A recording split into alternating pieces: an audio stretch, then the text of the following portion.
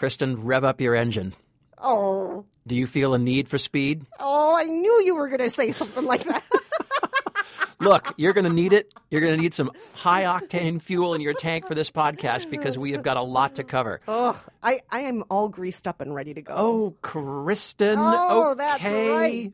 You always take it there, don't you? Look, here's all right, if you think you're so fast, here's what we're going to talk about. Here's what we're going to talk about. I'm just furious now. Oh, wrong movie. Sorry. Wrong movie. We're going to talk about Need for Speed. We're going to talk about Veronica Mars. We're going to talk to a fan who helped fund the Veronica Mars film. We'll talk about Wes Anderson's latest, Grand Budapest Hotel.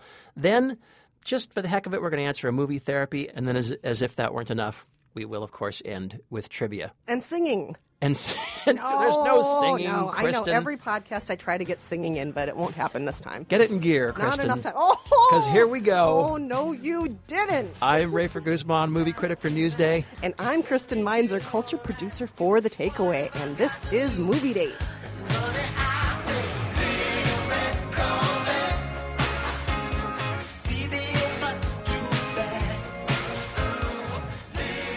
All right.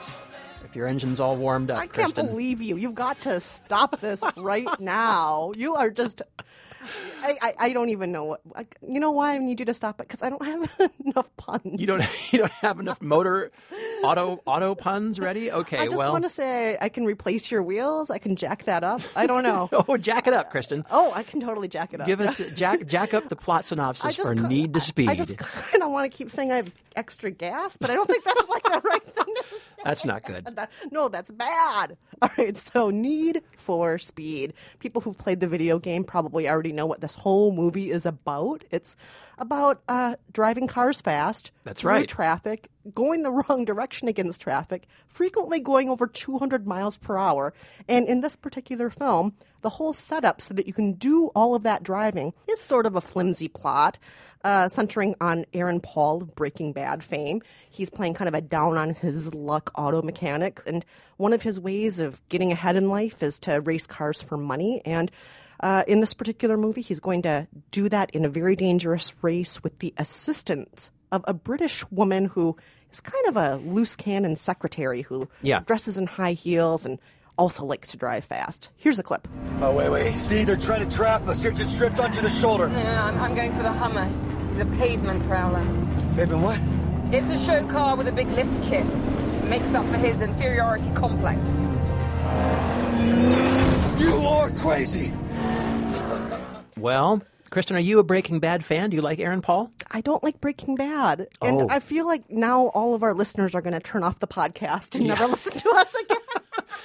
So what you're saying is there's basically very little for you in this film. If you're not a car racing fan and you're not an Aaron Paul fan, what's gonna please you about this film? I have no idea. And bad date. The end. No, actually, let's hear what you have to say, Rafer. Well, I guess I'm the same way. I'm not a big Aaron Paul fan, and I'm not a big car racing fan, but I do love a car flick. My God, I love a car movie. Who doesn't? I know you like the last Fast and Furious. Yes, I did. I like the Fast and Furious movies. And I like all the old classics. Bullet, which makes a brief appearance here in this movie. All the kids go to a drive-in, and what are they playing except Bullet? I don't know any teenager alive who's seen Bullet, but there it is. And there are also a lot of references to old car movies in this film. There's a stunt that's taken directly from American Graffiti that involves a cop car. This is some sort of Hal Needham-style stunts in this. Hal Needham's the guy who did all the good Smoking the Bandit movies. This, I thought, was, though, even for a car movie, really dopey and really slow. It takes forever to get going, right? I also think it was really slow. I totally agree with you on that. And I'm not normally this person who wags the finger, but this was so socially irresponsible. No, you're totally right. The whole time I was watching it, I thought, I have turned into a grumpy old lady because you are driving the wrong way against traffic at 200 miles per hour. Cars are crashing all around you and behind you. You and your buddies are giving each other high fives and laughing. Right. I could not figure out how they could feel okay with women and children and all sorts of innocent people dying around them and their cars going up in flames while this is happening. And the movie really takes great pains to show it to you as well. It's not as though this stuff is incidental. It's really important to the movie to show that our hero has essentially clipped a bicyclist who's on the side of the road, or that they are playing kind of a dodge 'em chicken game with a school bus full of children. And I just kept thinking, like, we can suspend disbelief on some of this stuff in your average car racing movies. In the Fast and the Furious movies, they're always speeding down pedestrian streets, but they magically make it look as though no one's really going to get hurt. In this movie, they seem to go out of their way to say, look, we could kill a kid. And I kind of feel like we just did. I don't know why that's supposed to be cool. I don't quite get that. But I mean, aside from that, the whole movie is just, it's slow and it doesn't make any sense. It's not a lot of fun. And Aaron Paul, although I know people love him on Breaking Bad, never really pulls me in necessarily. No, he's you know? just brooding. He's just kind of brooding, He's and also just kind of loud whispering. kind of a small guy too on screen. It doesn't look necessarily that menacing. I have to say. Now, I'm are you just being saying. a size king? No, Come I'm on, just saying, Kara. if you're It's gonna, not you know, always just okay. we're talking about a movie star. What a movie star is supposed to look like. He's and I'm just compact saying. and fast. Compact and fast. All right. It's like a souped up VW bug. Okay, so bad date, you say? I think we both agree. This is a pretty bad date. Yeah, pretty not bad into date. it. Not getting in the back seat with that one. No. Well, hey.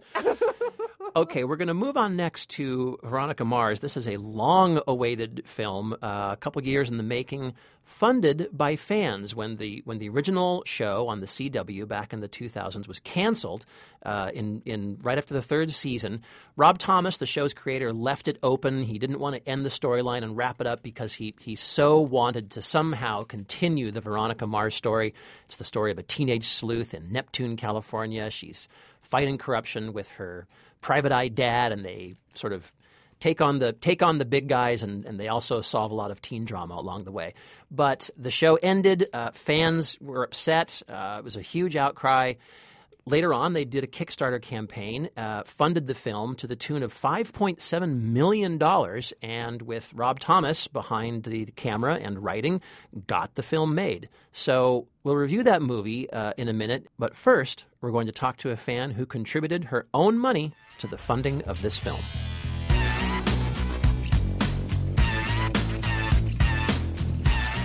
So we're being joined now by Cindy Au. She's a backer of the Kickstarter campaign for the new Veronica Mars movie. Cindy, thanks so much for being here. Thanks for having me. So, Cindy, this is an interesting situation. A lot of fans fall in love with characters on TV shows. A lot of TV shows are canceled over the years, but not a lot of these fans end up kicking in their own money to bring these characters and shows back to life. How did you do this? Why did you decide to be one of the big backers for this Kickstarter campaign? So when Veronica Mars was canceled, like, all the fans out there, it was a huge bummer because this was an amazing television show with an incredible storyline that was kind of left a little open-ended. And so when the Kickstarter project happened, there was this amazing opportunity to actually literally come together with all of the fans and see if we could make this thing happen. And so it was inspiring, and it was also kind of one of those moments that you never think you'll actually get to have. So it was definitely a no-brainer. I jumped in immediately. And I have to ask the rude question: how much did you contribute? Let's just say I contributed enough to join the set one day and be an extra in the film. Oh, all right. Wow. So I've even though I'm not seeing you now, I perhaps have seen you since I've seen the film. So I actually recently saw the film, and as an extra in a background scene, there's no guarantee that you'll actually get any screen time, but I did see myself, and it was a crazy moment. I definitely freaked out a bit. Can you give us a hint of what scene that was so that we can all look for you? I've been trying not to let people know what scene, just so I don't want to distract people from the movie. Let's just say that it's a scene that involves some dancing. So nice. Okay. I bet you're a great dancer. So how did you like the movie? I loved it. A lot of folks have been asking me this, especially since they found out that I'd seen it. And, as, again, a huge fan, I believe my opinion is probably not quite the same as just a regular viewer. But to me, it hit all the right notes and all the notes that made me love the show to begin with. So it was kind of perfect.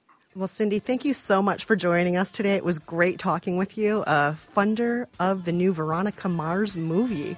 Thank you guys again for inviting me. This is great.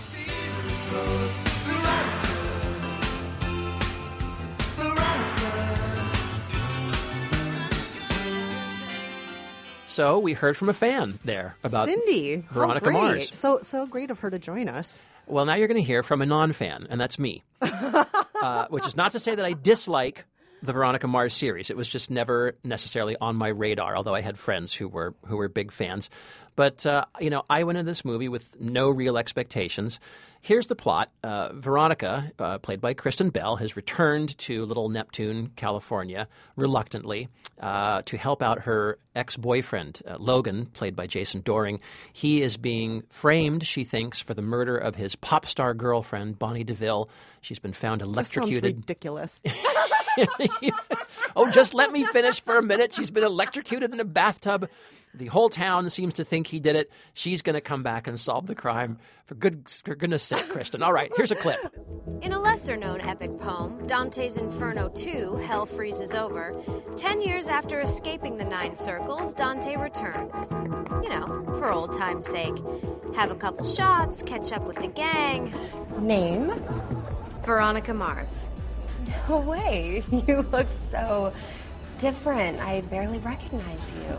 Okay, like you, Rafer, I never was a fan of the show. Again, not because I didn't like it, because I never watched it. Right. And unlike you, I didn't see the movie, so I'm really relying on you to tell me how good this movie is for a non-fan. Well, here's the thing. This movie is literally by and for the fans. I mean, it's the definition of such a thing. It's 90 minutes of in-jokes and references that you don't know and that aren't going to mean anything to you. And even though I think Rob Thomas tries to explain it to you, that's not gonna give you that warm, fuzzy, warming the cockles of your heart feeling that you would get if you were a longtime Veronica Mars nut. So, for most of America, I'm gonna say, not a great date. Sounds like going back to somebody else's high school reunion. That's kind of what it's like. That's a very good analogy. Yeah, not a great date. It sounds like, but. What about the Grand Budapest Hotel? Yes, indeed. Do you pronounce the S as a sh when you say Grand Budapest? I kind of do tend to, which I know is a... Do I tend to, too. Does that make us pretentious? Maybe. I don't know. We both spent time in Budapest. We have. And it's beautiful. What a beautiful town. I totally agree. One of the prettiest on earth. Well, so this is Wes Anderson's latest film with a star-studded cast. Kristen, do you want to give us a brief rundown? Yeah, as always, they're all the Wes Anderson stars we love. There's Bill Murray, there's Tilda Swinton. This time there's also Jude Law. But our real central characters are Mr. Gustav, played by Ralph Fiennes, who is the concierge of a very high-end hotel, the Grand Budapest Hotel, and the young lobby boy Zero, played by Tony Revolori, who Mr. Gustav takes under his wing, teaches him all the ins and outs of being a fantastic concierge, and then, in addition to mentoring him, also tries to guide him with some certain principles about life, about poetry, about observing the world in a certain way, about dealing with women. But then, along the way, in their journey, you see that he, Mr. Gustav, also gets taken care of in some ways by Zero, and in some ways Zero ends up being a hero for him. I did not mean to rhyme like that. Hey. Oh! All right, here's a clip. Experience. Hotel Kinski, kitchen boy, 6 months. Hotel Berlitz, mop and broom boy, 3 months. Before that, I was a skillet scrubber. Experience 0. Education. I studied reading and spelling. I started my primary school. I almost finished. Education 0. Family. 0. Now, I think you and I are both Wes Anderson fans, yes? Oh, yes. We both think he's adorable, and he just... everything's so pretty in his world. Yes. And I also think that he does such a great job of just speaking to our generation of movie viewers. I don't know if people over 60 or under 20 love him in the same way that we do in our generation. Yeah, I agree. Do you remember reading that New York Times article where Wes Anderson got to show his film to Pauline Kael? And I think it was either Rushmore or Tenenbaums. I cannot remember which one. And this was a big moment for him because, he'd grown up really idolizing Pauline Kael and the famous movie critic for the New Yorker. And when they walked out, she said, "I'm not really sure what you've got there, Wes." Oh, And that was kind of it. So I think you're right. I do think that Wes Anderson's films, even though he's borrowing, majorly borrowing from a lot of the filmmakers of Pauline Kael's generation, specifically from the 60s, I think, specifically Hal Ashby seems to be his one main influence, I think. It's right. It's true that I think he speaks to a younger generation somehow, even though his movies are all about nostalgia for an era that none of us have actually lived through. It's interesting. And I really think that's his magic is he does, you put it in exactly the words that I always put it in. He makes you feel nostalgic for a place you've never been and a time you've never lived in. Yeah. And did you like this one?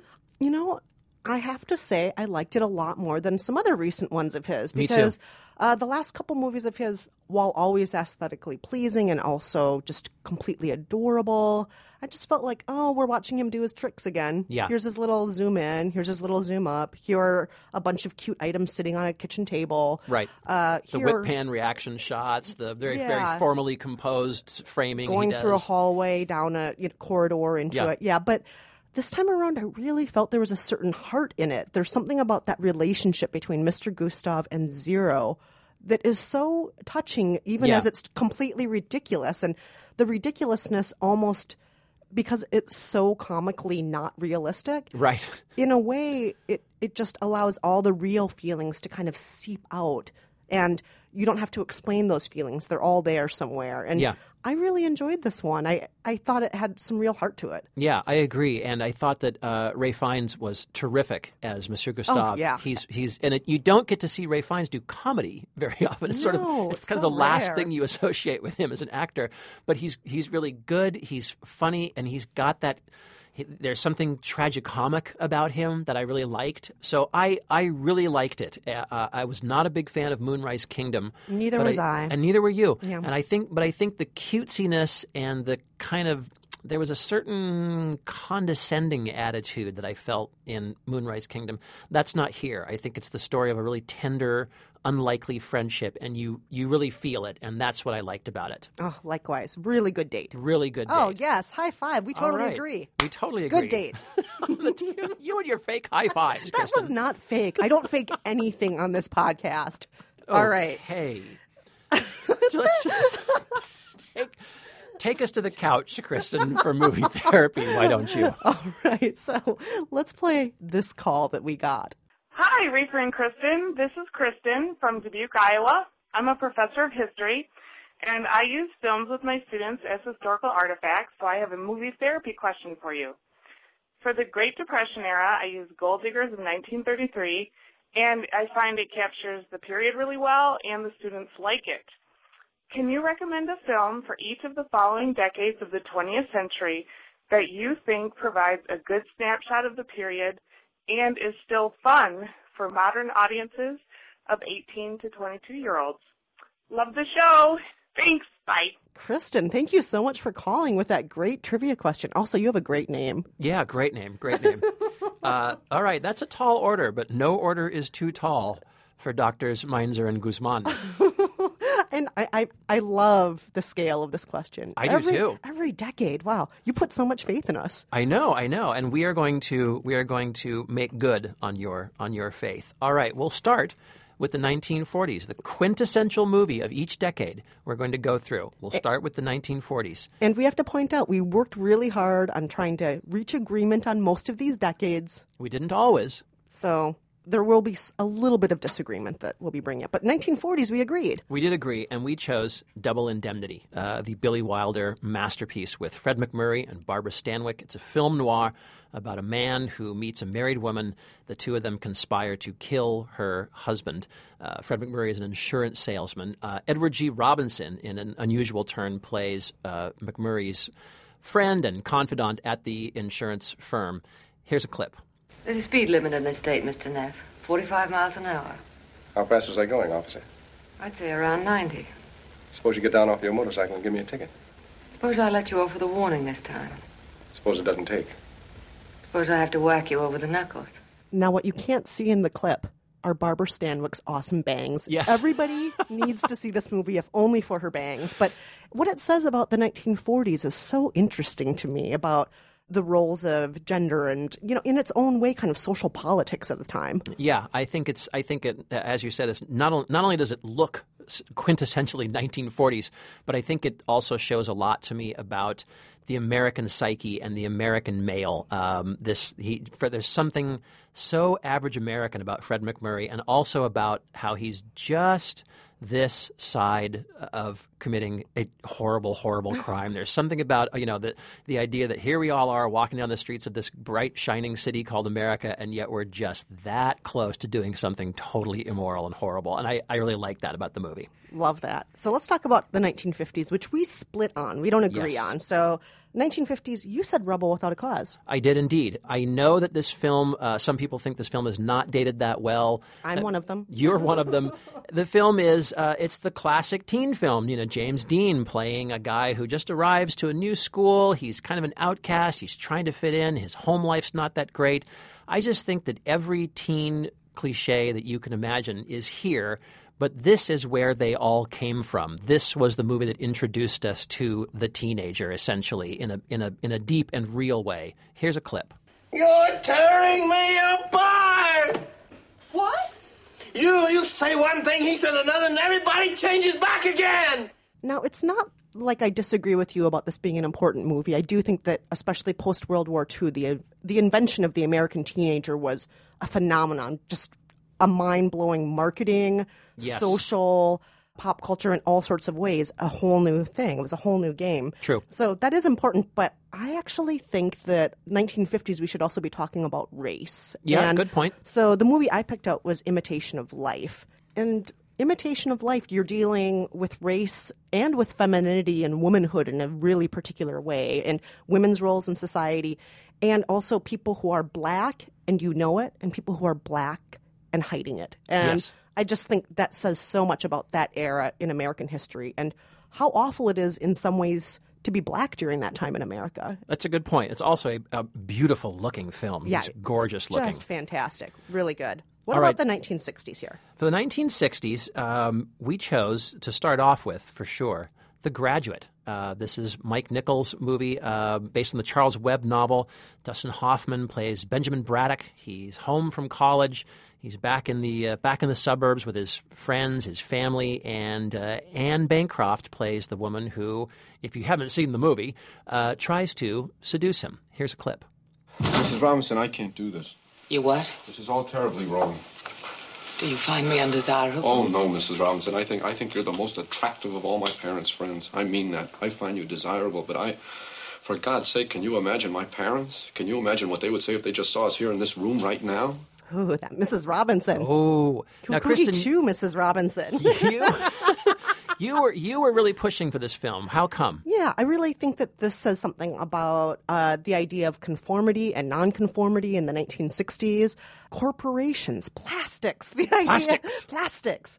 The idea of doing the responsible thing. The idea of being that upstanding citizen, of being that married person and following through on what your role has been established to be ever since World War II. You are young, you get married, you raise a family, you move to the suburbs, and that versus these internal yearnings for other things. Yeah. And I really think that this movie shows that. But you chose a completely different movie that I've never even seen. Just as a backup, I think The Graduate shows you why the 60s happened. And I think if you want a movie that shows you what the 60s looked like, I would choose Petulia by Richard Lester. I think this movie is a masterpiece, very underrated, not widely seen. Julie Christie and George C. Scott, she plays sort of a kind of a fake rich hippie, but, a free spirit, definitely. George C. Scott is on the establishment side. He's a doctor, but he's dissatisfied with the status quo, and they have this kind of almost romance. I think it's a really unsparing look at both sides of America in the 60s, and I just think it's beautiful, it's brutal, and it's heart-wrenching, and I love the movie. Wow. You make me really want to see it. I think everyone should see that movie. Pauline Kael, since we're speaking about her a lot, hated it, but I think it's fantastic. You're making me not like Pauline Kael anymore. I'll give you a secret. I'm not a big Pauline Kael fan. Ooh, interesting. All All right. right. Let's talk about 1970s. Yes. I was thinking of all these different movies from the 1970s. I was thinking the Parallax View, The President's Analyst. I had all these different movies. President's Men. Kristen, I think you came up with the best prescription here. I really think that One Flew Over the Cuckoo's Nest is the quintessential 70s film. I mean, yeah, I have to agree. You have Jack Nicholson, who is institutionalized, and that institution that he's in is really just a stand-in for society at this time about what's normal, what's madness. Are you being treated as an individual? Do you have to fit in? Are you allowed to have rage over the things that are wrong in the world? And I really think that this does a great job of showing all of that. Let's hear a clip. Well, then stay all wet, Harding, huh? Because I'm going downtown and watch the World Series anyway. Anybody want to come with me? I do, Mac. Anybody else? Where? Any bar downtown. Mac, you can't get out of here. Anybody want to bet? I think what's great about this movie is better than all the movies that I was thinking of.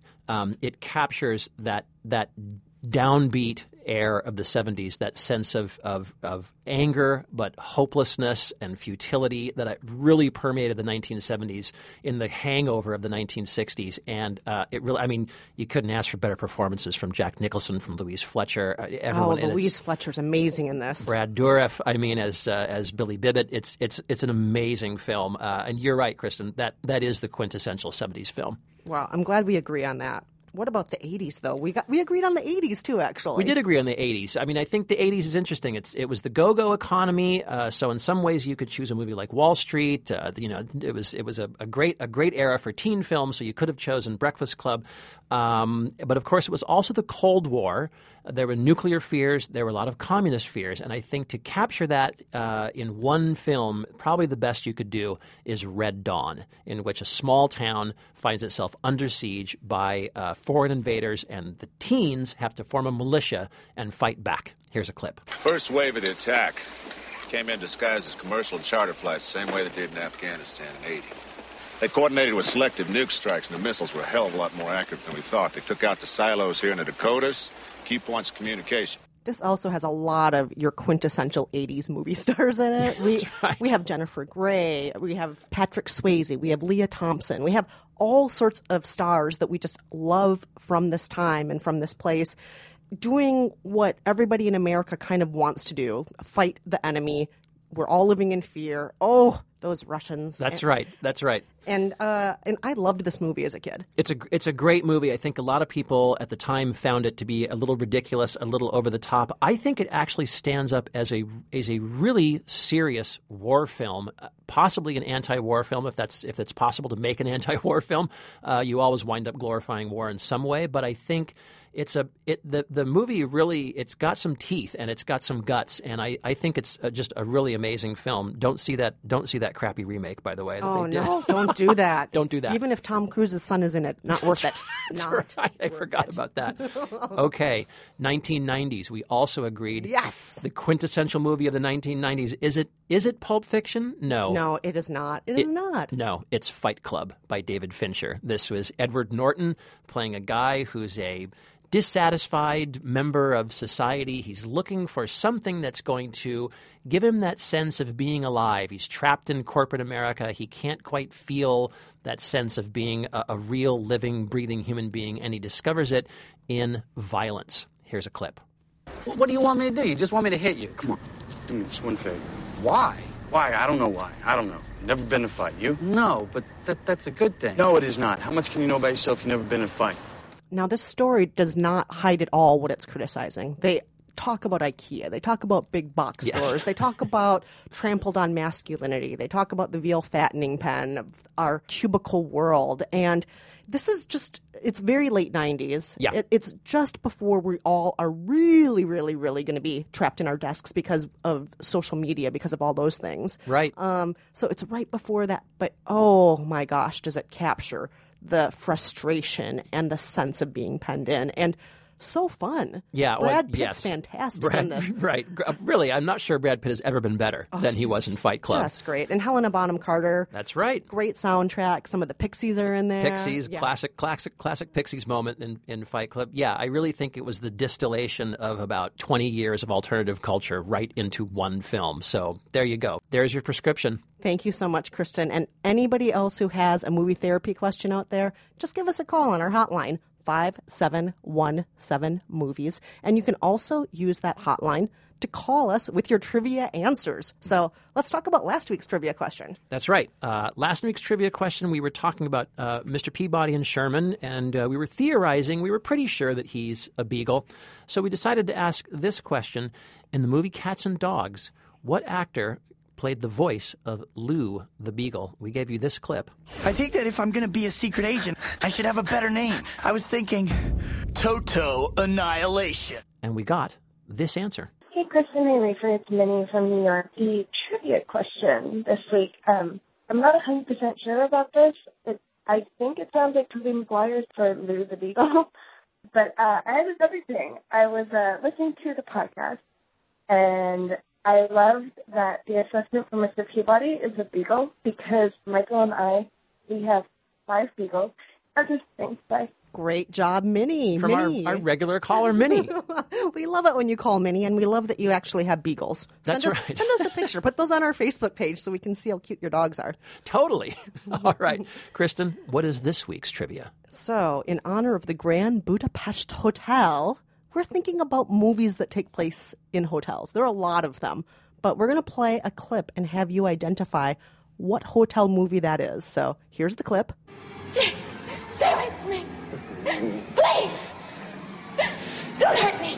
I'm not gonna hurt you. Stay away from me. Wendy. Stay away. Darling. Light of my life. I'm not gonna hurt you.